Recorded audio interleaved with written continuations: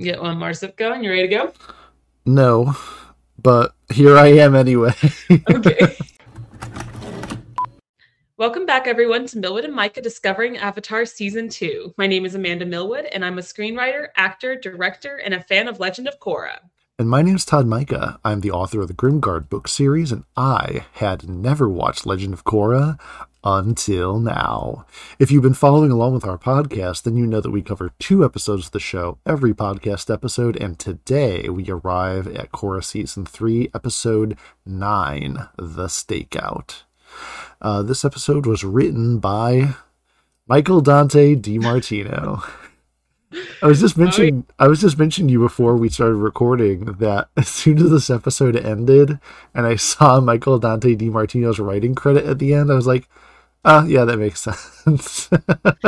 Yeah, and that was, like I told you, that was immediately what I thought when I saw the credit. I was like, I know Todd's gonna bring this up. Just like he's gonna make a joke out of it. But it was interesting because I was trying to remember, like, think back to Avatar and even earlier seasons of Legend of Korra, because we always see Michael Dante DiMartino as, writing credits. Like, he's had many episodes that he solely has written, but his partner in crime, Bryan Konietzko, I don't believe that he has written any singular episode like Michael has, just by himself for Legend of Korra or even Avatar, which is interesting. Yeah, with a quick search over here, looking through the episode list, both for Avatar and Korra, no, there's plenty of episodes that it's just Michael writing on, but Bryan is not a solo act. He, wherever he is, Michael is right next to him. Which,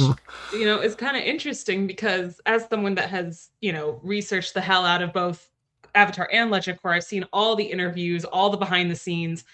These two are always together when talking about the shows because they, birthed the shows basically. Right. But it seems to me, just from watching those interviews, that Bryan Konietzko is the idea and planning guy. Like, he's the one that thought of the, idea for Avatar, and he pulled Michael in to help him to, create the show. But he was the one that had the initial idea, and it kind of oversees all aspects from the animation to the writing.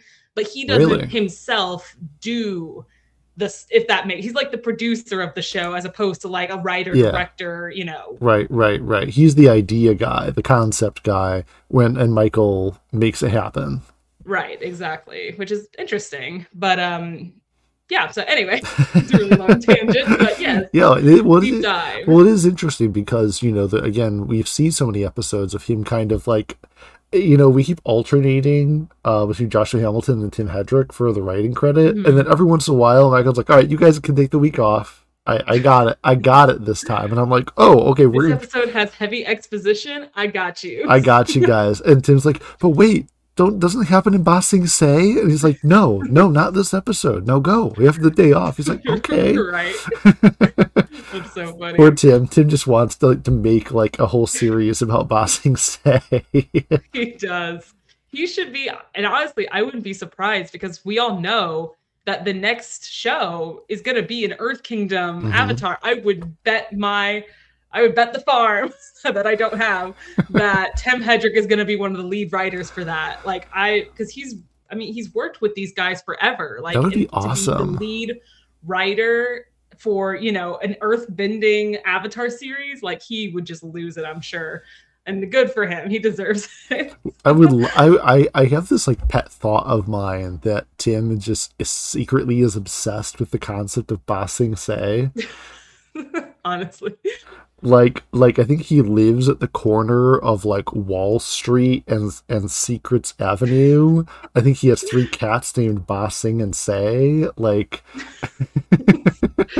he's fully brainwashed by the Dai Li into loving Ba Sing. His firstborn child is named Dai Li Hedrick. Oh my god!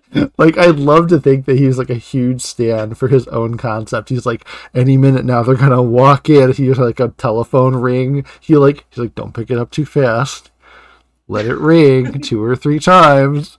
And he just like grabs it. He's like, yes. It's them calling Tim, him. We want you to head the Earth-bending Avatar series. Tim, it's time.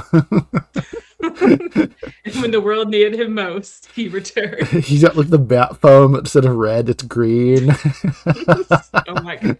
We've gone on so long We about love this. you, Tim. Come back. We love We're you. on the very first credit. We have not moved fast. This is why. That's This so is funny. why we say before we start recording, it's only got to be like a 45-minute episode today. We're probably not going to go on any tangents. What is there to talk about for an hour and a half? Nothing. Oh, just wait. The episode is written episode 9, the stakeout. In case you forgot. Yes. It's directed by Ian Graham, animated beautifully by our good friends over at Studio Mir. The episode aired August 1st, 2014, and the IMDb rating of The Stakeout is an impressive 8.7 out of 10. Take us away with those fun facts, Amanda. Alrighty. For our first fun fact, one of the storyboard artists for Mako and Bolin's fight with Minghua and Gazan was Yu Young Ki, an animation director for Avatar The Last Airbender's unaired pilot episode. And I talked Oh. about that way back when we first, literally the first podcast episode, when we did, the first 2 episodes of Avatar, how there was an unaired pilot episode that can be watched and, dissected on YouTube. And I've watched it many times. It's pretty bad. But it wasn't meant to be aired, obviously. It was just a sort of, this is what we could do, but we could do it even better if you actually gave us like a budget. But it's cool that they were able to bring back, an animator, or the animation director, I should say, from the unaired pilot to work on this fight. It's pretty awesome. Was there any particular reason why they brought him in? Did he not work on the rest of the series? And this, apparently it was notable enough in this episode that it's a fun fact.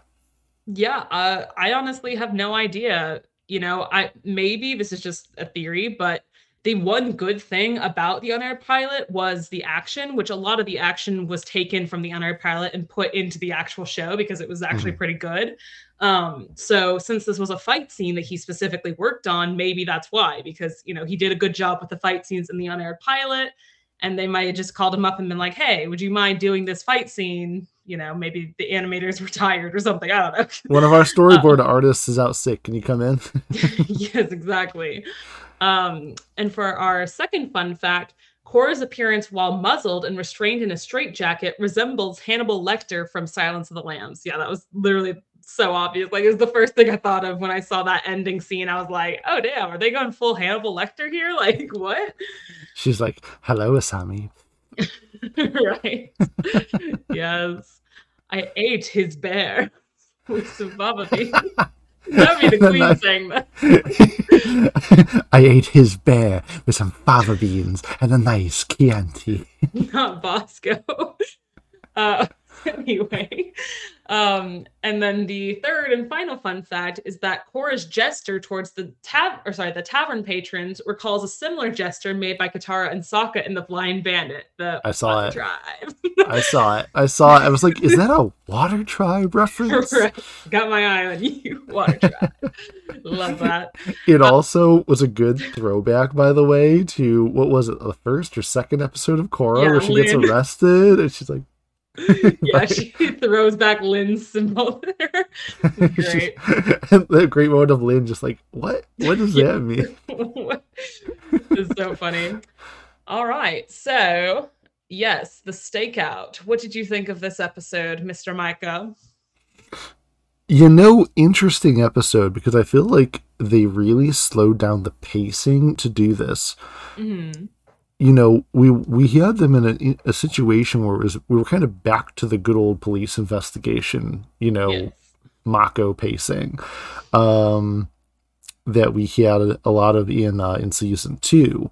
And I got to tell you, on that note, I really feel like a lot of this episode reached back, and I'm sure it's because of Michael Dante DiMartino and the whole effort in season 3 to sort of redeem themselves after season 2 to kind of reach back to season 2. And this episode had I don't mean this in a bad way, but it had a kind of a season 2 feel to it. it was a lot of Mako investigation. It was, exposition about things connecting, and maybe it was just the fact that they also sprinkled in mentions of Unalaq and Vatu Mhm. that also sort of gave me that feeling. It was the presence of spirits, like very heavy in the episode, and the fact they literally go back to the spirit world. Right. So, I mean, everything in this episode kind of reached back and co-joined seasons 2 and 3 together, a little bit less like an apology and like a look, there was significance to all of that. And look, it's almost like we had a bigger plan when we made it, you know? Totally. Oh, yeah. Side-eyed. Definitely did. Would I lie? um, one of the things that is sort of like a first half of the episode thing is the whole, sneaking around in the city, and then they figure out where why am I forgetting his name also? The Earth Kingdom Highway. guy. Iway. Yeah. Iway. I have to remember it by saying it's Iway or the highway. That's the only way I remember it. Whatever works for you. That's how I remembered it last time when we actually saw the guy. But they find him. They find him in the city, and it becomes a scene that I actually really, really liked, which is the namesake of the episode, the actual stakeout. Mhm. That kind of doesn't come to fruition because at the end, Cora just runs up and kicks the door in anyway. Of course, in Cora But the fashion. stake, but the stakeout is such an interesting scene because Bolin immediately when the stakeout begins unearths the board game, the Avatar famous board game. Yes, by show. And I do love that. Well, this is something that I love about this episode in general, but I do love that we kind of just see our heroes hanging out. Like, obviously, they're on a mission, but it's not a very like fun, like action heavy mission. So it gives them time to just kind of breathe and just be around each other and hang out. And I love Mm-hmm. that him and Asami, Bolin and Asami, decide that they want to play Pai Sho because there's nothing else to do. They're just kind of sitting in a hotel room waiting in a cramped area, like, and I do love that. And obviously, like you were saying with the nostalgia, reaching back to things that Avatar fans are familiar with. But it's a cute. It's not like two doesn't beat you over the head with it. Like it. No, but what No. is cool about it though is that they expound a little bit about Paisho, in order to draw a contrast between the characters. They show a Right. contrast of Bolan. This is like a beautiful bit of character development of how to put some exposition out about your characters without either A, submitting them to trauma, or B, having them just lore dump about their life. Right. And so what you do instead is you create a cool metaphor where Bolin is like, oh, how long is the stakeout going to take? It's so boring. And then, of course, Asami is a much cooler, calmer head, even though she isn't the one intensely staring out the window with Right. Mako and Korra energy. Right. And she gets in that little argument, that little disagreement with Bolin, where Bolin's like, it's a game of chance. It's supposed to be fast paced. And she's like, Mhm. no, it's a game of strategy and it has to be done slowly. And the fact of the matter is that both of them are right. That Pai Show actually is based on variations of the game. It can be either a fast paced game of chance or it can be a patient, slow strategy game. And I think, yeah, you're absolutely right. And I think it's kind of cool because when we were, in the very few times that we saw Pai Sho being played in Avatar, it was more of the slow, chess like, methodical, game. But that just shows how things evolve and how things change over time. That, you can take a game like that and suddenly make this fast paced, high energy, like, game of chance. And, that a gang would play. So it kind of bastardizes it in a way, but in a cool way. So it's like I loved Bolin's comment immediately where it's like, Cora, you're the Avatar. You have to make you need standardized to straighten rules out for these Paisha. rules. Yes. Exactly. Whenever you get around to it. Yes, it is very, very cute just to see them playing. And and I love that Mako, as we said, Mako and Korra are on like guard patrol duty the whole time. They're, focused on the mission of the stakeout. And that Mako has a stupid little logbook. He's just logging like a proper policeman. He's writing down every little, every time that he looks out the window, every time he leaves, every time he comes back. Like I, it's very funny. I also I also just you saying the stakeout there reminded me, just in full transparency. For some reason, when I was going to say the name of the episode during the podcast, I almost said the steakhouse. I think that would have been, for sure, Sokka would have loved that. Right. Episode 9, the steakhouse. Yeah. Bolin wouldn't have been bored either, that's for sure. No. And another part of the actual stakeout that I love is when because we've got the whole crew with us in this episode, but in the beginning they initially split up, and Mako and Bolin go off to the town to follow Aiwei, while Korra and Asami stay behind trying to find clues. Mhm. And they do the whole disguise bit from season 1 of Avatar. Remember in The Deserter when they're trying to blend into the Fire Nation town? Mhm. And he just pulls his shirt over his head like a gremlin. Yep. And it just reminded me of that so much. And I love that Bolin already had like a backstory ready to go. He truly is an artist, an actor. Like, yeah, he's great.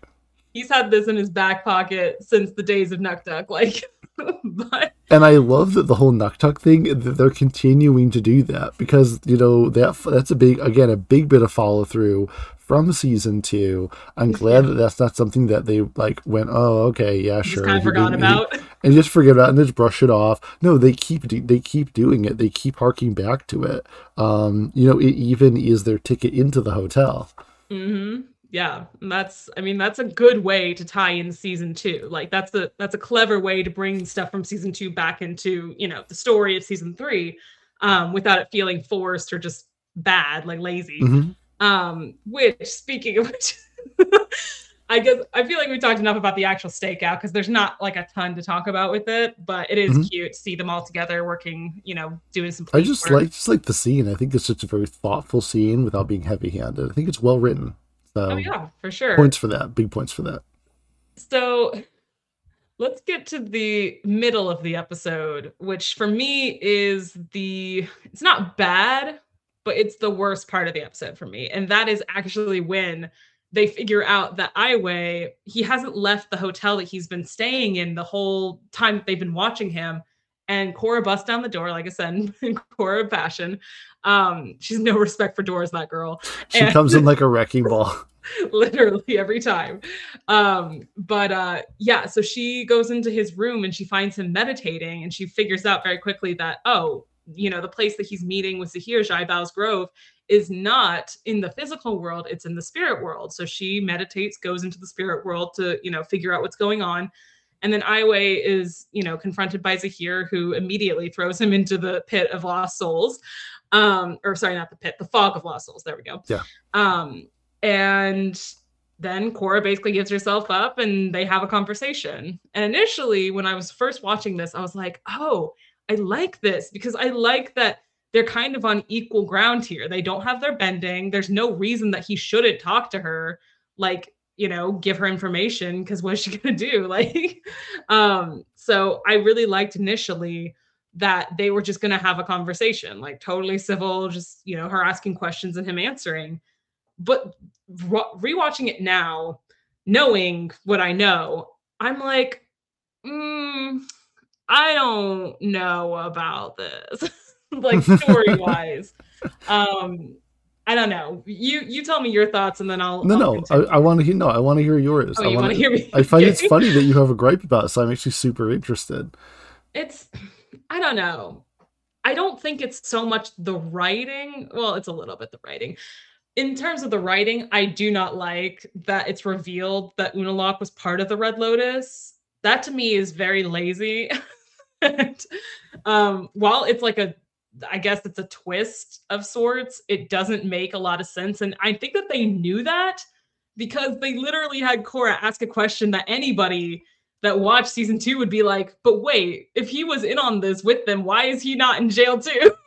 So it's like, it didn't feel necessary. And the fact that like him turning into a dark avatar wasn't even part of the plan, it's like, then why is he even in this group? It's just stupid. It's a way, that's a sloppy way to call back to season 2. You know, the Mhm. whole Nuktak and all that, that's a good, clever way Yeah. to bring that in. But, you know, harkening back to Unalaq and having him suddenly be a part of this Red Lotus group that tried to, you know, kidnap Korra as a kid, that is stupid. And I'm sorry, I don't like it. I don't know if it was just a retroactive way to make him seem like more of a threat or a better Try character, to but make him more relevant because he yeah, like it didn't matter doesn't. before. Yeah. It really doesn't. And it just makes it worse, and it makes, you know, it raises more questions than it answers. So I'm just like, don't like that. But in Yeah, like terms of everything, unless they're intending to go break Vatu out again, it's almost just like a throwaway line oh, of sort of like, absolutely. oh yeah, where she's like, you were intending to release Vatu, and it's almost like Sahir's just like, yeah, and that.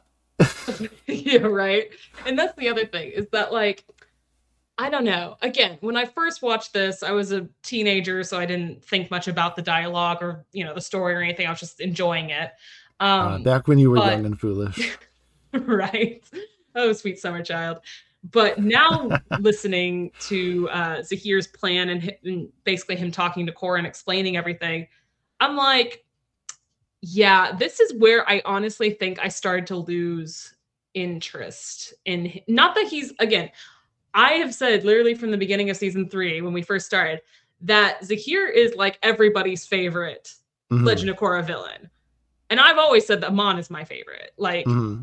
and this is where it's like he overtakes Zahir, because I don't like the idea of having an anarchist as a like main villain, because it's so boring. Outside of the Joker, that is the only one, and even then I have my limits with that character. Mm-hmm. But it's I don't know, there's something about the anarchist chaos characters that if they're the villain, like if they're here for chaos and they're supposed to be like comic relief, or they're just, you know, fun side characters, great, Mm-hmm. whatever.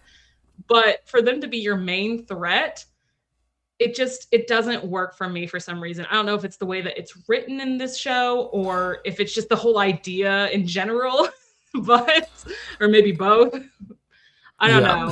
here's the thing about it. So first of all, I agree with you. But Mm, from this perspective, here was me coming into the episode with different thoughts because I hadn't seen it before and kind of right. the same takeaway. I was expecting there to be literally any other reason why they were trying to capture the Avatar other than, yeah, we just want like to watch the world burn, and the Avatar should be on our side.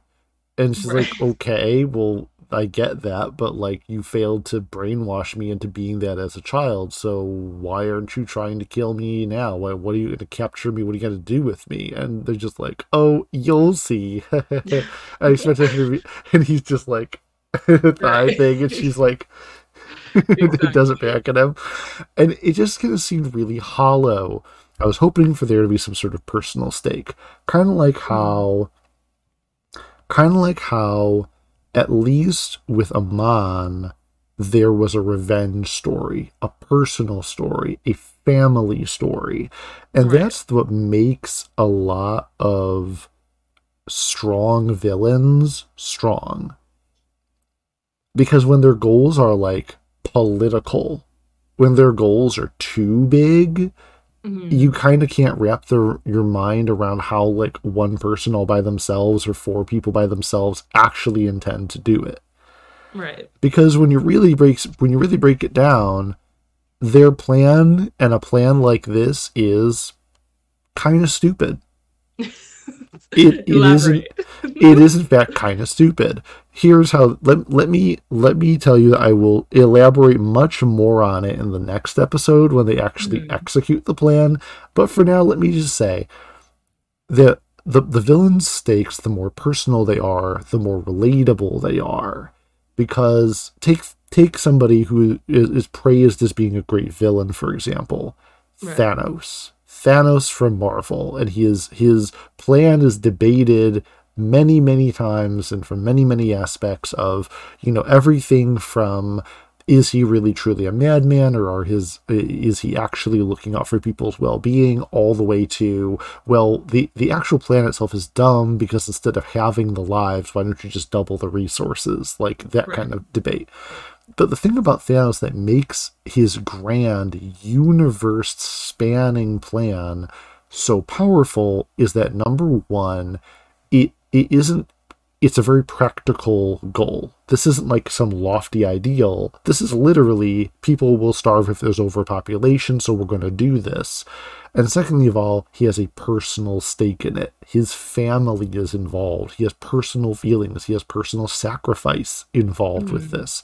And it's not just this weird political, I believe the world is better without kings and queens and governments. So Right. let's kill all the rulers so that government doesn't exist anymore. It's like, and then what, smart guy? It's like, and then I don't know, but Chaos. chaos. It's like, oh, you have a really good plan. At least Thanos had a retirement plan. Zahir is like, I don't know. I'll just enjoy it, I guess. Right. Exactly. Yeah, I don't know. It is just so lofty. And because, well, and like I said, we'll get more into it in the next episode, but because apart from really only Zuko, well, he's not the Fire Lord currently, his daughter is. But anyway, Mm. apart from him, we don't like any of the leaders of the political world. We don't like the Earth Queen. We don't like the president of Republic City. We don't like, or well, he's not there anymore, but we didn't like Unalaq. So, like, why not take him out? Well, see, Like, and that I feel like is a little bit of like, mm, I feel like it's a very ham-fisted way to try to create sympathy for the villain and tap into that chaotic part of us that goes, like mhm. you said, they're all terrible people. I'm like, well, okay, yeah, but that's very anecdotal to be like, yeah, you've met exactly 3 terrible people, and now you're Kill them like, all. all government rulers have to die. It's like, oh, that's awfully dramatic. Right. But at least Amon's plan was literally, look, everything is terrible because of benders.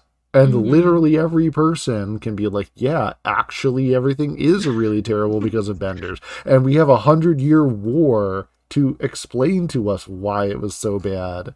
Like No, no, you got a point. history. Yeah, history literally attests that benders cause a lot of problems.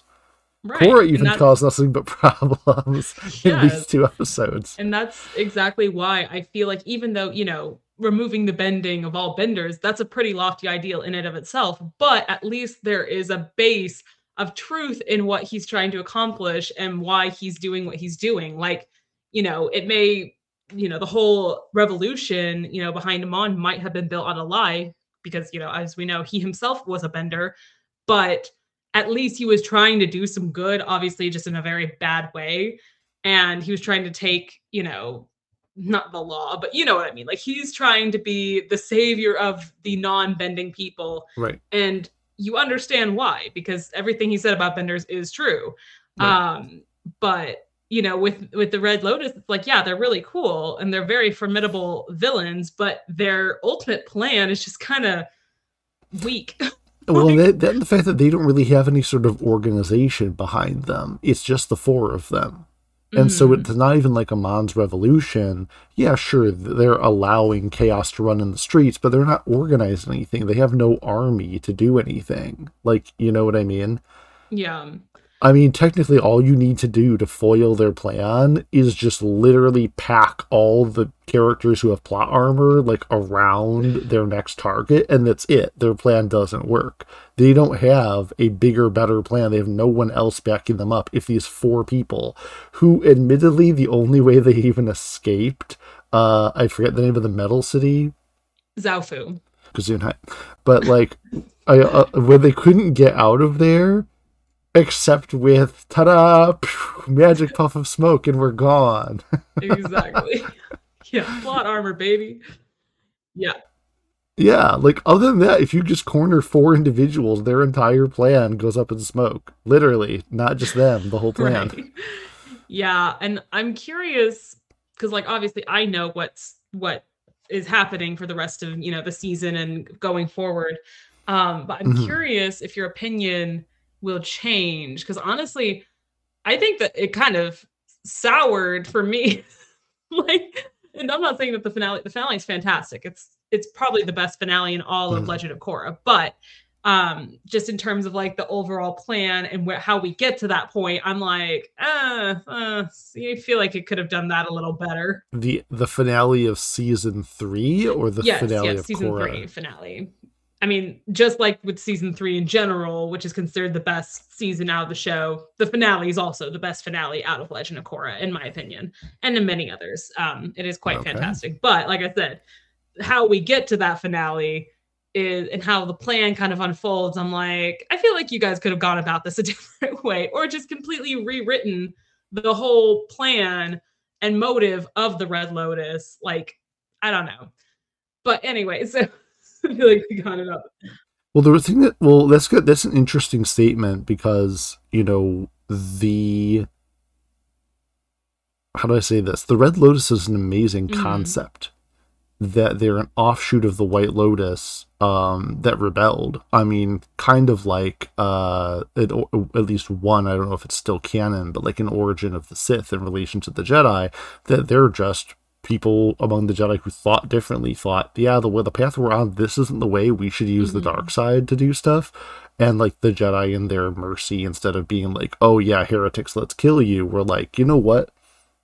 We're gonna exile you off to some little planet all by yourselves where you can go do your little dark side thing and like just don't bother anybody ever again because that Yeah. always works. Mercy is for the weak. And in retrospect, it's kind of interesting that the White Lotus took that similar path with the Red Lotus, that they didn't execute these actual anarchists. They instead just decide to chain them up. Like, it's not like they're like immortal Greek gods that can never be killed and so they must only be imprisoned. Like, there's something very mythology about the way that they're Yes. bound in ways that their environment is starved of their element. It's like imprisoning Poseidon in the Right. desert. You know what I mean? Yeah. You know, but like, yeah, it's just weird they didn't decide to kill Well, them. and I think again, you're absolutely right. But I think that the only reason that they give as to why they didn't just off them all is because they wanted to know why they tried to kidnap the Avatar, why they tried to kidnap Korra when she was a kid. And they were interrogating them for those 13 years that they were all imprisoned and they never spoke. They never, gave that information. And Zuko's there just like trying to interrogate them and torture them, and just like, why did you want to kidnap the Avatar? And Zahir just looks at him. He's like, wouldn't you like to know, Fireboy? she likes to know Fireboy. Yep. That is canon.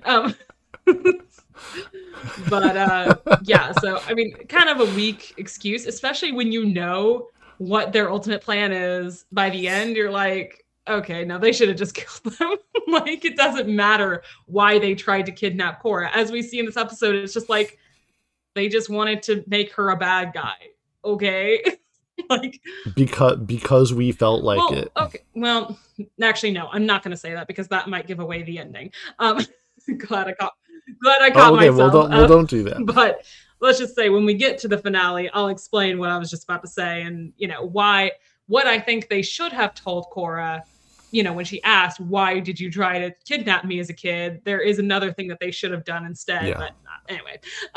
So yeah, Hmm. we Well, the episode pretty much it wraps in a very surprising way for me. I certainly didn't see this one coming. Well, because while when the Red Lotus comes to kidnap Cora and take her away because her location is given away entirely because they found um, Aiwei and they knew where Aiwei was, and since they're with Aiwei, now they know where Cora is, which is yeah. very cool, very smart. They send the two members of the Red Lotus. They send Minghua and Kazan to fight Mako and Bolin over the body of Mm, Korra. And in the meantime, Asami and Korra take off Naga out of the city, and then they get mhm. trapped. And at very first, it really got me. They really did get me. That I'm like, oh no, Gazan caught them. Like, And technically it would work because he's an earthbender. Even though he bends mostly lava, he is still an earthbender. It's not like he can't bend earth. But then when they're captured, and I am literally like, oh no, the Red Lotus got them. They're like, yeah, the Earth Queen's army caught us. And I'm like, okay, wait, what? Like, I entirely forgot that she was after them. But then I'm like, oh yeah, that's right. The whole like wanted poster thing, and like, yeah, that makes sense. Yeah, it was a really good fake out. It got me when I first watched it too. But yeah, I don't. Okay, we'll get to the fight in a minute because it is a really cool fight. But I just wanted to say that when Korra wakes up and she's in all, her Hannibal Lecter get up, and she asks Asami, who's also chained up on the ship with her, she's like, where are the Red Lotus? And Asami just like, she looks like she's been passed out, and she comes to and she says, who are the Red Lotus? And first, I don't know why, because she wouldn't have known who the Red Lotus was. Korra literally just found out. Do you think she had amnesia? I swear to God, I did. I don't know if it was the way she said the line, because like obviously she immediately followed it up with like, we're not, they didn't capture us, the Queen captured us.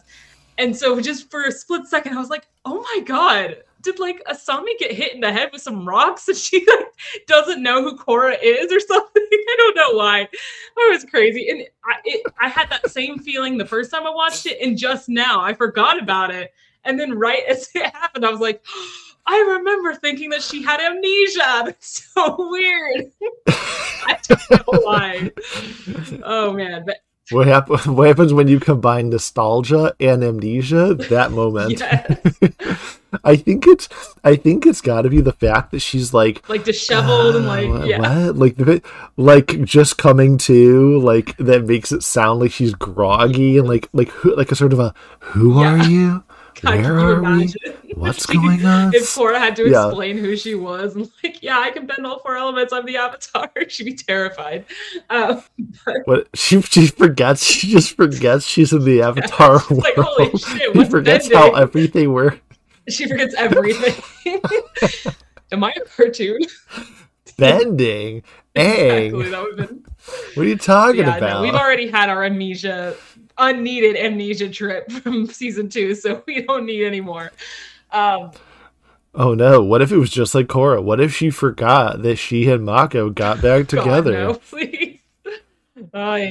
She spends the whole rest of the time broken up with Mako, and Korra's like, could I use this? God. No more drama, please. But anyway, so yeah, before all that happens, there's a really cool fight scene, like you said, between Mako, Bolin, Minghua, and Gazan. And I love the line that Bolin says when he's fighting Gazan. He's like, I can't beat this guy. It's like I'm giving him ammo. What a trade. And, like, Mako's trying to take on Minghua and losing horribly. But, he put up a good fight. We knew the whole thing was over when Bolin jumps into the water. And I'm like, oh yeah, you're done. Yeah, Minghua's going to get your ass. But the fight's very beautifully realized. It's at nighttime, so the lava bending looks really cool as it's like illuminating the water and the buildings and everything. Like, I really do love how they animate lava bending. I haven't said that yet, but it's like, I like it as an idea. I think it's kind of OP. Like, it's very much like blood bending, where I'm like, if you push this too far, this is like not possible within this world.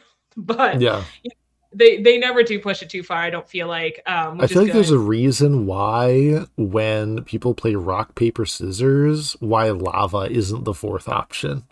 Yeah, that would take them a lot. That alone ought to explain, like, if you could play rock, paper, scissors and make whatever you're trying to be, like, is this overpowered if I made it the fourth thing? Yeah, it is. There actually, fun fact about rock, paper, scissors within the Avatar world, that actually is a thing. There are these chibi shorts from Avatar that they would air on Nickelodeon, right before an episode or whatever. They were only like 5 minutes long. And there actually is a chibi short called Bending Battles, I believe, where they're playing like their version of rock, paper, scissors, but it's with the bending. So, water, earth, fire, and like, and then Sokka comes in with boomerang. and he Oh beats my all of gosh, I would us. love that. Well, of course, Yeah, Boomerang's more overpowered than of lava, course. lightning, or anything. So Exactly. Boomerang can take out Combustion Man. He can take out anybody. this is true. But yeah, so it's very fun. And then of course, they Mako and Bullen get totally just completely KO'd, and they get captured by Mingwa and Gazan. And yeah, I mean that's pretty much the end of the episode is, Korra and Asami being captured by the Earth Queen. So yeah, overall, I mean, it's so funny because the first half of the episode is very slow paced, which is not bad. It's Hmm. just, No.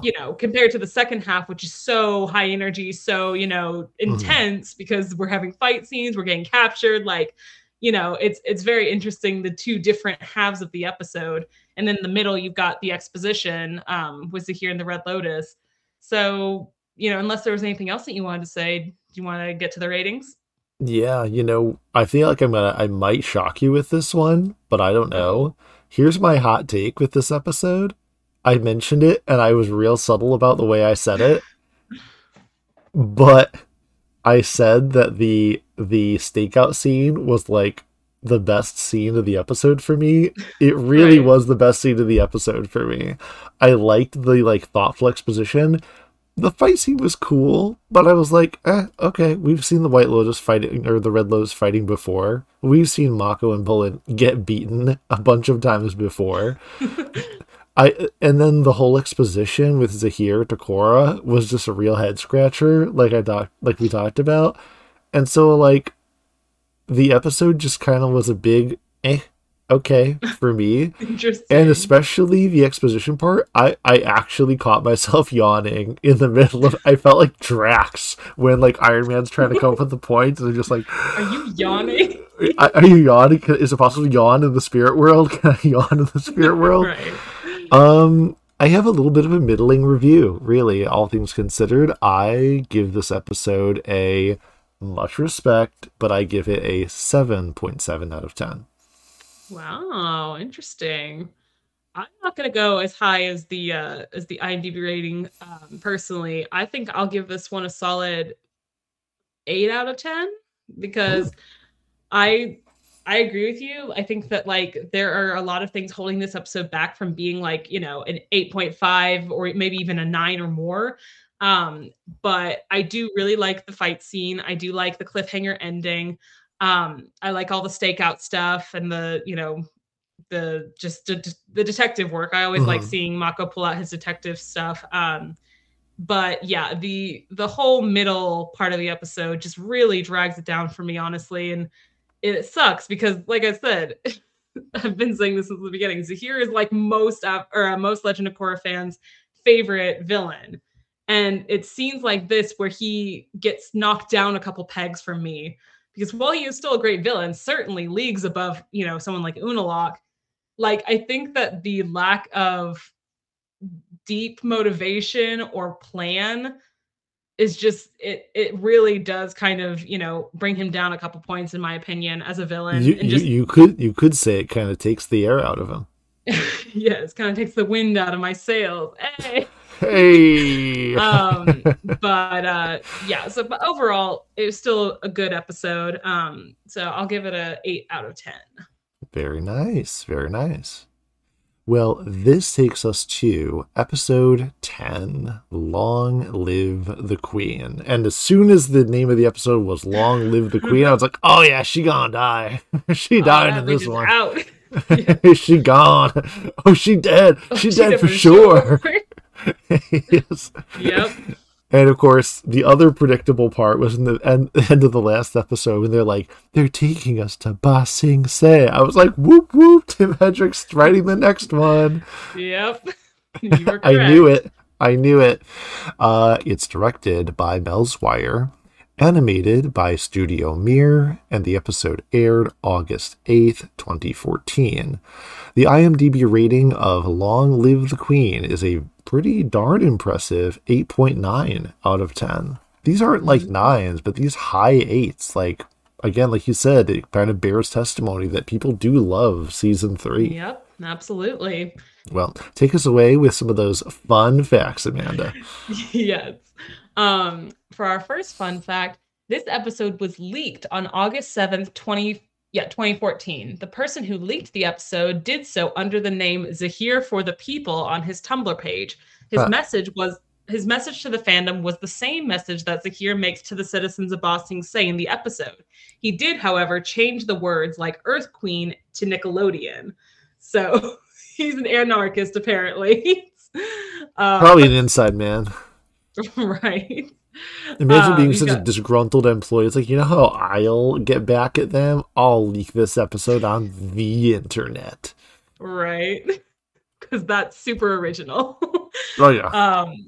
And then our second fun fact is the shot of Mako and Bolin's family reacting to the assassination of the Earth Queen went through some retakes, as in the initial depiction of the scene, they did not have a visible reaction to Zahir's address, which, yeah, wouldn't make a lot of sense considering that they literally took time in the episode when we meet them to show that the grandma, grand specifically is like very in love with the queen. Like she's got the little shrine to her. She prayed to her, bowed to her. Like obviously this woman is a huge fan of the Earth Queen.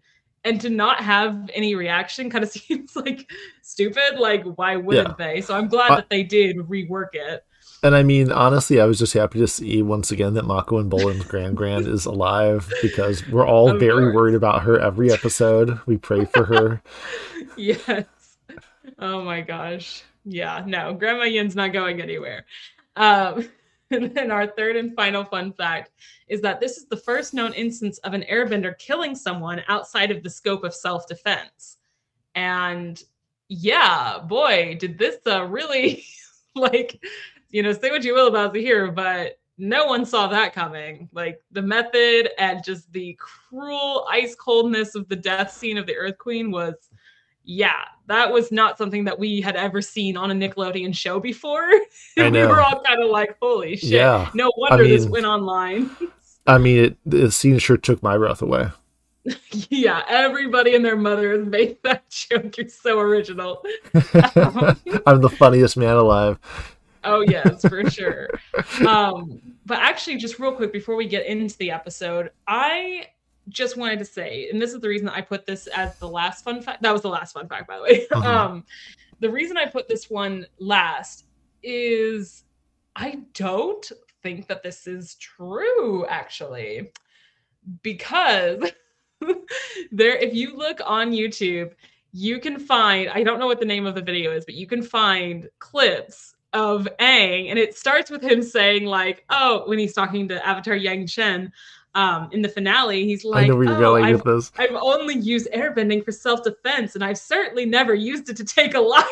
And then you just see a whole compilation of him doing exactly that. It was just straight murdering like everyone. Honestly, and not only that, now some people can say most of those killings were in self-defense. Fair.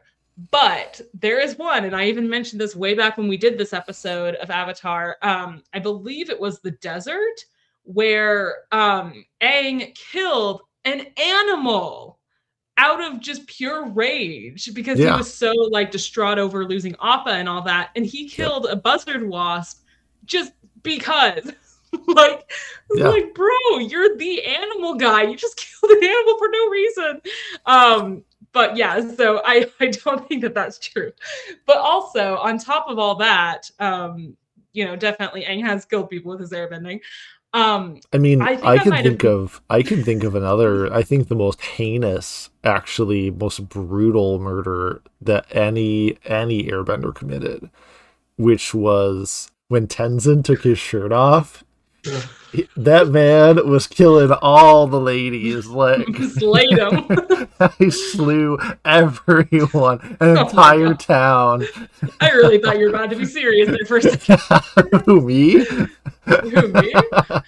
Yes, but on top of that, this is just speculation. But I had talked to you about this. It's only Harley Quinn all of a sudden. But I had talked to you about this before, not on the podcast, but just, when we were talking. And I heard, now I don't know if this is true. I hope it is because it sounds amazing.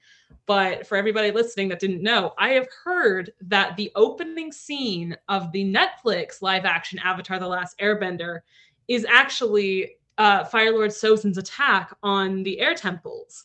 And so we will possibly get to see, the air nomads kicking some actual ass and killing off a bunch of soldiers, including Monkiatso, who, as we've said before, it is speculated that he killed that entire room of soldiers by sucking the air out and thus killing himself as well, which would be incredible to watch that unfold, because it's only been speculation up to this point. But yeah, so I think it'd be really, really cool to see a full mass scale of airbenders, because airbending is so OP. Like, there's a reason that they're pacifists, because if they weren't, they would be the Fire Nation. They'd be ruling everybody. Like, how do you fight against something you can't see? Straight facts. Go off. Literally, this is why they made them pacifists, which is a very smart move. But it will be really cool if the leak is true, to see them actually fighting back against the firebenders, because they have to, otherwise they'll all be killed, and obviously they are. But yeah, so anyway, that was a really long tangent. I want to see that in the show. Please make it happen if it hasn't already. Me too. I'm going to be waiting for it the whole time. When it airs, I'm just going to sit real quick and just pray. Show me the destruction of the air temples and the genocide of the air nomad. So messed up that we want to see that. But hey, you know what? We've been waiting so long, okay? Honestly. And it's something new. You've been waiting 20 years. We've been waiting for the 12 years of it. Well, speaking of waiting for years, I loved Bolin being transported by the Red Lotus, and he's literally just so you guys were locked away for 15 years, and he was actually it was 13. He's like, man, what did you guys do this the entire time? He just starts talking to them just to hear their stories from prison. Striking up conversations, as you do. Yeah, no, I absolutely that would be me. Love. I related. Right? Honestly, no, it would be why not? You're tied up, might as well make conversation and get to know them, and maybe you'll learn something that you can use against them. Yeah. But yeah, no, it's actually a very, very sweet scene of Bolin just trying to talk to them like they're normal people, because I mean they are, but know, it is fun when that's one of my favorite tropes in anything, is when the hero and the villain just kind of chat. They just have a heart to heart. They break the ice.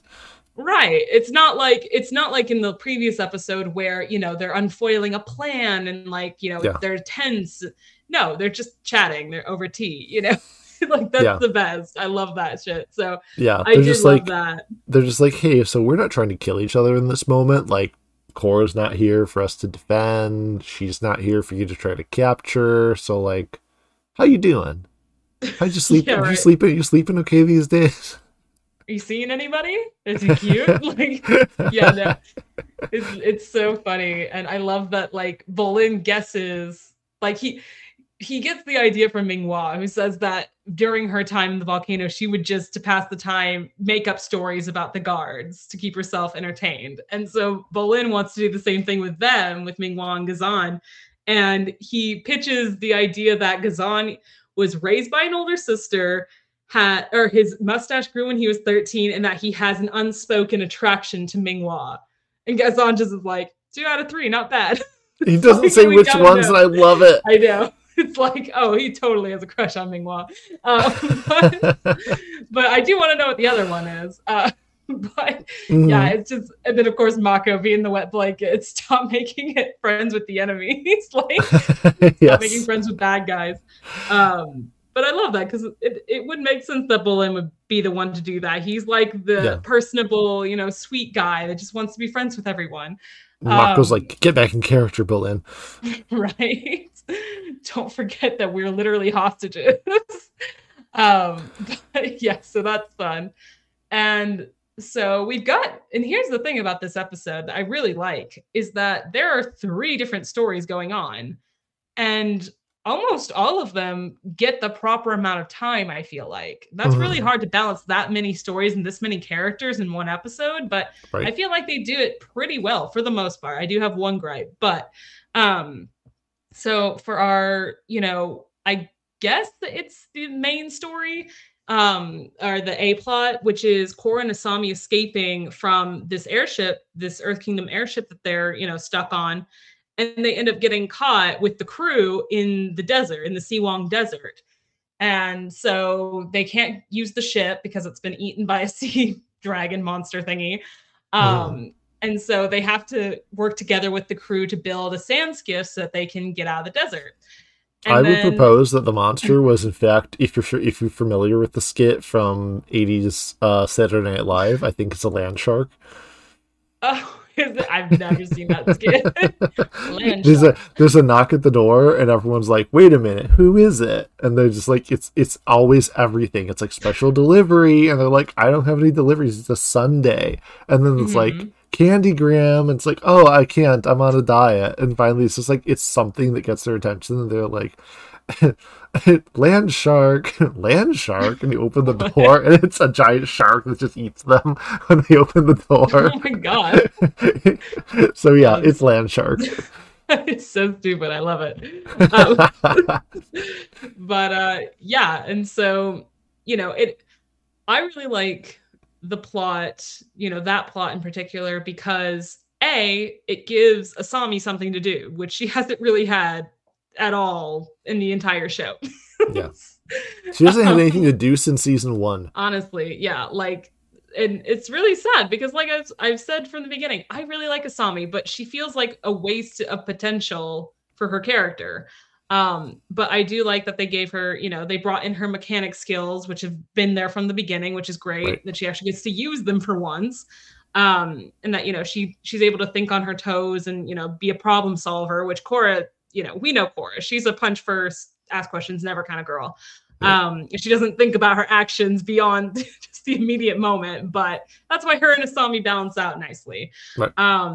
But yes, and then I really like, and this was just like with Avatar, how these crewmen on this Earth Kingdom ship, they could have so easily just been like pure bad guys, just working, just Yep. cronying the queen. Yep. But no, they're like actual characters and like Yeah. they're normal people doing a job, and it, they're just stuck in the desert, just like Korra and Asami are, and they're trying to get out too. So it's nice to see them kind of work together.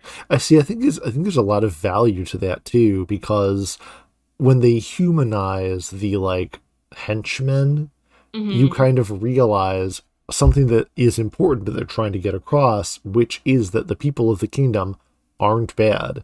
Just like Right. with the Fire Lord over the Fire Nation, he's bad, but that doesn't mean every single person who lives in the Fire Nation is some like mustache twirling monster who's gonna like beat up the Avatar on sight. You know, Right. they're not all horrible people with terrible morals. I mean, a bunch of them are, but in this season in particular, they're making a big bid that like, oh, these government leaders are corrupt. But like the people in the Earth Kingdom, despite the fact that they are ruled by a corrupt leader, they're not horrible people, just like you're saying. And Mm. so I feel like there's value. It lends credibility to their story that they're now embarking on. Like that this is the point of all of it, of the Red Lotus's goal.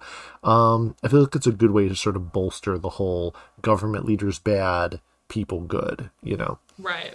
Exactly. Um, and I really love the captain character and how at the end of their journey, when they're able to get out of the desert, he's just like, you know what? Whatever the beef is between you and the Earth Queen, it's above my pay grade. He just kind of like fucks off. He's like, you know Yeah. what? You deal with it. I'm not dealing with this. I'm He's like, like, honestly, respect. yeah, he's like, you know what the name of the show is? Legend of Korra. And my name ain't Korra, so I'm going to go over there and let Have you a deal with drink. the Earthquake. Yes, exactly. Exactly. Guys, I this is love not that. our show. Exactly. Um, and so yeah, that's kind of the A plot. The B plot is with Zahir and the Red Lotus, and not really infiltrating, that's probably not the right word, but just basically, infiltrating the Earth Kingdom and meeting with the Earth Queen to try and get Korra, and that doesn't go as they plan. So like, and then you got your I season. still don't know the bargain they actually struck with her. It had very big vibes of like Qui-Gon Jinn swindling Watto over like, Right. well, if you win, then you can keep all of the money and the ship and the parts we need and everything, and you can even keep your own slaves. But if you lose, then you can keep the pod minus the cost of the money that we need to buy what we need, and then you win either way. And he's like, okay. I really felt like it was like that. I feel like Zahir came in, and he's like, hey, so you want the avatar? And she's like, I already have the avatar. It's like, yeah, but don't you want like all your airbenders back? And she's like, how are you gonna do that? He's like, well, more on that in a minute. But first, here's some of the avatar's friends. And he never really does circle back to how he's gonna get the airbenders back. He's just Right. like, we'll talk about that after the avatar shows up, and then we take her. And she's like, okay. I'm like, wow, you just got fast talked. Yeah. Yeah, no. And I think if I'm remembering correct, I literally just watched the episode. The whole deal that they struck was that the Earth Queen claimed that she had Korra in her custody, which I mean, she kind of did, but also not. Um, and so Zahir wanted to get Korra, obviously, and he knew the location of where all the or not Earthbenders, sorry, the Airbenders were. And so that's who the Queen is looking for. So he offered to trade her that information for Korra and just gave Mako and Bolan as like a sign of good faith or whatever. Right. Um, so like that to me is how I interpreted it. But again, Yeah, like the fact that it the was like, plan I know doesn't where make they sense. are, but I'll tell you once you give me her. It's like he could say anything and then walk out with Cora, you know? Right. Yeah. I think the queen He is stupid. yeah, he could be like they're all in Republic City just chilling at the police station. Thanks for the avatar. Bye. It's just like Right. I'm gonna no, no, I'm gonna take the avatar and sail away on my ship, and then I'll shout the name back to It was a good pirates reference. Yeah. No, and here's the thing. I don't even think like maybe the Earth Queen isn't stupid because I don't think that she ever would have actually, even if she had Korra in her possession right then and there instead of in the desert, I don't think she would have given her over. Like she would have heard oh the yeah. information. Oh no. And then yeah, so either way, the deal was stupid and nobody was gonna keep their Yeah. word. So She's like a anyway. royal Karen. She would not go through with it. She No. And then the C plot is actually very fun. I love the C plot of Mako and Bolin are in prison, and uh they're metal bars, which is interesting considering that like most people in the Earth Kingdom are Earthbenders. And yeah, I'm not saying that because obviously we know that 1 in every 100 of right. Earthbenders is a metal bender, but you'd think that they wouldn't want to take that chance. That they wouldn't have them be metal bars. Like I don't know. This seems like an oversight to me, but whatever. It does lead to a very funny scenario of Bolin trying twice and failing twice to open the bars from motivation Uh, from Mako. okay, Uh, so I had there. I love the B and C plots on this because there's such like big plot holes on them. And once again, I am so mad at Mako. I'm like, Mako, you can melt through the bars. Why don't you melt through that little bitty latch? It's called a lock that's actually holding your door shut. Why don't right. you try blowtorching that, smart guy? It's too much work. I know, he literally goes through the trouble of burning through one of the bars, which I was like screaming at him to do in the first place. But I'm just like, Right. Or just like zap it, maybe. Like that could have Well, he broken it. should, or when the guard comes by and like taps the stick on the thing, electrocute the Mhm. bars, like you said, and knock out the guards. They can get the keys. Like, come on, man. He's been running on like 96 hours with no sleep. I guess I can forgive him. Right. I haven't It's a seen him really sleep at rough couple all. days. Right. But yeah, so because he obviously can't get through the bars with his firebending, he keeps trying to get or motivate Bolin to use metal bending. And he's giving like these motivational speeches. Twice he does This this. is your moment. I know. I thought you said yes. Like earlier was my moment. No, Uh, this is your moment. this is really your moment. Yeah, and it actually got me again. This was a nice subversion of my expectations because I was for sure thinking, okay, this is actually like this is when it's going to happen. It's going to be Hmm. revealed that he actually is an earthbender. He just needed the Yeah. proper motivation and setting and all that. His life on the line. And no, actually, he does not manage to metal bend the bars at all. And it's actually great. Like, I love that he is not a metal bender. Like, it would have been so easy for them Right. to make that, but It would have been I'm really so glad. lazy. Yeah, no, it would have been. Um, but yes, but he thinks he does because all the doors open except for So theirs. funny. I love his reaction. Wow, it worked not for us, but it worked for everyone else. Like I Yes. opened all the doors. Um, but sweet Bullen. But yeah, and then it turns out no, that they were all the prisoners except for Mako and Bullen were Hmm. released by Zahir. And that he has a message that he wants to give them for Korra. Right. And yeah, I just realized that we didn't even like talk about the actual assassination that led to that moment. Oh no, because I mean, Um, yeah, because I mean, we're gonna circle back to it now because yeah.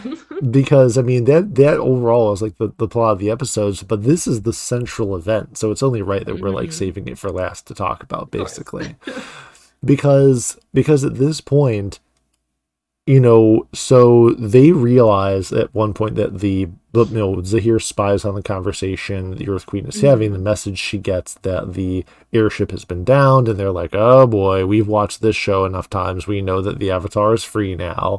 And so, Right. because they've read the script, they are like, we need to leave. And so they don't leave before they take the opportunity, since they're there in the Earth Queen's presence, and they've already been like, yeah, we're going to kill all the government officials, to go in there and confront her and murder her. And Zahir does so by literally giving the most breathtaking speech that he's ever given. It's actually not much of a speech. It's actually just taking the breath, because that's exactly what he does. He sucks the air out of her lungs and she Mhm. dies. And I tell you, again, I already said it, but like this was truly shocking because this is before Invincible. This is before, Oh, yeah. all of these shows that now aren't afraid to go there. This show went there. Like Yeah. on Nickelodeon of all places. Like Yeah.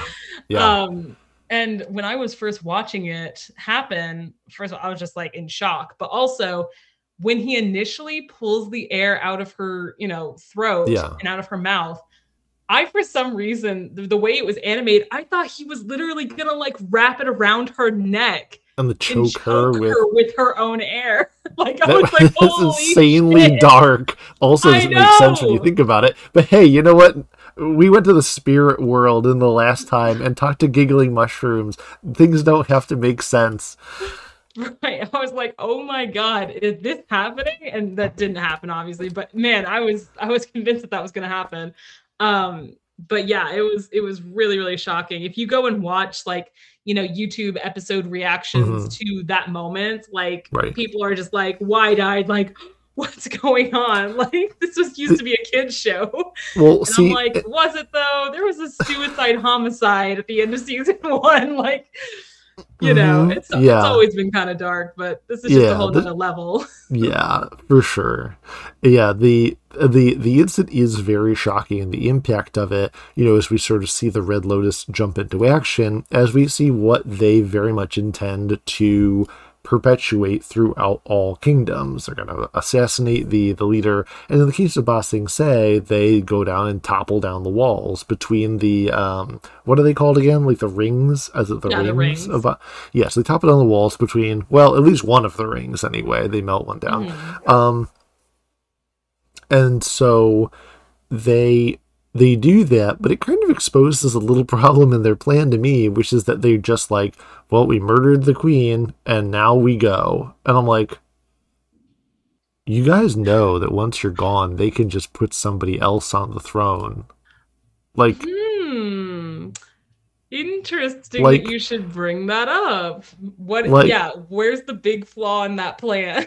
right. that So, that like, creates a power it vacuum. creates a power vacuum, and that's the stupid case, because here's that is where I wanted to go and to monologue for a second about the Hmm. whole in the Red Lotus's plan, and why a plan that is lofty, too lofty in principle, falls apart in practicality, and that's why it doesn't seem as threatening. Sure, when they execute it, it's horrifying. Yes, like the death of the Earth Queen, very sad. Anyway, so but when she dies, my very first thought is whether they're acting all high and mighty and they topple the wall, and I'm just like, that number one, the Dai can rebuild that wall again, dude. It's not like they took a long time building it. They're earthbenders, for crying Right. out loud.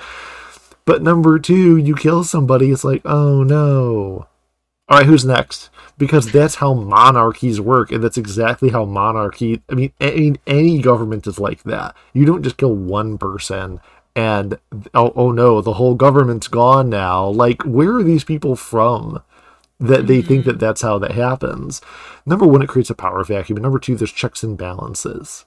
You know, Right. I mean, you go to Republic City and the president. I mean, if he was taken out, I'm sure there's all kinds of other people. The vice president, there's a line of Mhm. succession. How many people are they gonna just kill before they just realize, oh yeah, killing a person who's in a place of power doesn't eliminate the government structure and the place of power. It just creates an opportunity for somebody else to fill the space, like to an unlimited extent. It's not about power, it's about sending a message. Because at the end of the day, when you have something like anarchism and you say the villain's goal is anarchism, that's great. Sounds cool, except that it's a war of ideas. Because in order for the anarchism to win, embodied by the villain, it has to be a war of thought. And that is why Amon is so much. This is all circling back to. This is why Amon is a better villain, because Amon didn't fight his war primarily with physical attacks. Mhm. He used propaganda and fear and manipulation and deception and social movement to actually create change. And Mhm. the change that he had meant that the government structure, the power structure, the idea that everybody in Republic City subscribed to, everybody in the world subscribed to, could be unmade. That's why it was so horrifying. We saw it embodied in public opinion of the Avatar changing and people Mhm. treating Korra differently and just the general sentiment toward benders in general changing. And that's how you change the world, is you introduce an idea, but you don't just, oh, we four believe it and we're going to foist it on Right. everyone else. No, no. You have to get out there and actually put the message out there so that the message can propagate and so the message can spread and people will join you. And that's why there's an inherent weakness to the Red Lotus, because they're like, yeah, it's just the four of us and we're going to change the world. I'm like, ha, no, not going to happen. So what you're saying is that in our world, Amon would have been an influencer. Correct. He Correct. would have been Twitter verified. He would have been Instagram famous, like TikTok Yeah. challenge. Yes, exactly. Elon Musk is Amon in the real world. Yes. Yeah. Yeah. No, and yes, I agree with everything that you just said. And I had a point I was gonna make to follow up with that, and I am blanking, so we'll come back to that. Well, I mean, I'll monologue a little bit more about it while you're Go for thinking about it. it. If it comes back to me, just immediately wave me off and I'll shut up. Gotcha. But the thing is that Amon demonstrates that you can. Amon and Zahir are two different types of extremists of thought. The difference Mhm. is that Amon uses his charisma. And that Amon using his charisma gives him far more power because it rallies support to him. He's a cult leader, is what he Mhm. is. And any person who gets out there into the public and creates a following, they're the people who have the real power because it's not just you. Again, it's the power of an idea. And Right. Zahir doesn't understand that because he is so self deluded almost into a sort of like, no one would help us, sort of. Whereas Amon is like, well, of course, everybody would help us. Why Mhm. wouldn't they? It only works to their benefit. And he puts himself out in the limelight as the everyone. I'm Amon. I'm a symbol. I stand up for you. Whereas Zahir, quite the opposite, gets on the PA system to the whole city and says, my name is not important. He takes Mhm. himself out of it, and when he does that, he's killing his own movement by leaving himself as some lone anonymous force with this sort of sanctimony that, like, oh, I just want to enact change secretly in the background. It's like, you'll waste your entire life, dude, because you're not changing the world. You're just killing people and saying it's in the name of a bigger idea. It's just not. People have died. Yeah. But Zahir, that kills people. Yes. And oh, I remembered what I wanted to say. Just kind of not so much branching off what the whole monologue that you just had, but earlier when you said you noticed something, I mean, it's not hard to notice, but the whole idea of, okay, you take out these leaders, that leaves a power vacuum for someone possibly even worse to take over. And that actually was smart writing on the writer's part because that's what happens in season 4. From the look in your eye when I said it, I had a feeling that's what you were intimating. But Yes.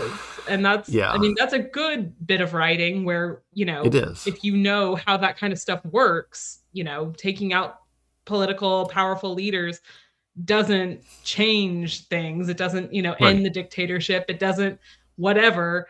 It just leaves room for someone possibly even worse to fill that spot. There we That go. splot. The Um, way the government is Spot. nowadays, it is kind of a splot. Yes. So I do love that. And I love that they kind of plant that idea this season only to, fully Right. thrive on that Develop idea it. in the next. Yes. But yeah, and here's my nitpick with the whole, taking over the not government, but just what am I trying to say? Upsetting the established order. Yeah, Right. thank you, Joker. And the taking down of the Bossing Say wall is that I don't know. I feel like that is the one part of the episode where I would have liked more. Yeah. It feels too quick, too easy. Um, and not that it's done badly or anything. It's just like I feel like they could have dedicated even more time to the They could have anarchy that taken happens. 60 seconds away from welding the tail fin of the blimp in the desert and Right. devoted it to a little bit more of the overthrow of Bossing Say, just to make it have a little more impact. Yeah, absolutely, for sure. But other than that, I do like that Zahir. This is when I feel like Zahir is at his best as a villain, is when Yeah. he is normal. That might sound weird, but when he is calmly talking to Korra, like, I like it. When he says, no, we don't want to hurt this guy. We're here to help him. Can you help me? Send out this message, just all calm. I'm like, yeah, I like this guy. Like, it's when Hmm. he gets all like diabolical and like villainous that I'm like, doesn't work for me. Not nearly as much as someone like Amon or even Varric, honestly. Hmm. But I do like for instance, earlier in the season when he was at the air temple and he was just talking with Iki, I believe it was, in Tenzin's study. And like he was just being normal. Like obviously we're creeped out because we know he's Right. the bad guy, but she doesn't, Right. and she doesn't suspect anything because she's a kid. And it's like, oh, this is kind of cute in a weird way that like he's just talking to this kid like it's totally normal. Um, but I will throw out a bone in this and say this for Zahir as a villain. Aman is scary because he is exceptional, because he's mm, gifted, because he has something nobody else has. right, This thing about Zahir, and I'll give them this, that makes him scary is the opposite. That he could be anybody, look virtually like anyone. mm, This guy didn't even have airbending before. He wasn't right, special. He was the most ordinary person who got a hold of a wild thought. And ultimately, even though this man will never change the world, he will cause an awful lot of pain and destruction in what makes it even more tragic and scary is an ultimately fruitless crusade that he goes on, thinking that his actions, in a deluded sense, are going to impact change right, and are and that they're justified. justified. Yeah, Yeah, yeah. and that's what's sad. That's the scary thing. Yeah. That's the scary thing. And that's honestly, that's a little too real because that's how so many crazy people nowadays, like they Yep. truly believe that by doing these crazy things, by going on these rampages, by causing mass violence, that they are somehow like perpetuating their ideals and like their They're perfect putting a world. message out there. They're not. Yeah. And it's not. No, it's ridiculous and crazy and like No. And in stupid. the end, all we remember is the tragedy. But the whatever message they thought they were sending, nobody remembers it. Nobody cares. Like Right. it's fruitless. Exactly. It's a waste of time. There's way more productive paths to take, because that ultimately, like, do you think they'll be remembered? They won't be, you know. Yeah, exactly. You know. So this episode is a major one, and I can see why the IMDb rating is so good. It's intense, like you said. They pack a lot into it. It's got humor with Bolin. It's got intrigue with the White Lotus, and it's got some adventure with Asami, an underused character, and Korra. This episode is it's a good 8.5 for me. Interesting. I think I'm going to agree with IMDb. I don't think this is quite a 9 for the reasons that I listed. Oh, excuse me. But I do think that it is worthy of the 8.9 rating that IMDb gave it. I really do think that this was just historic in terms of just animation in general for Nickelodeon.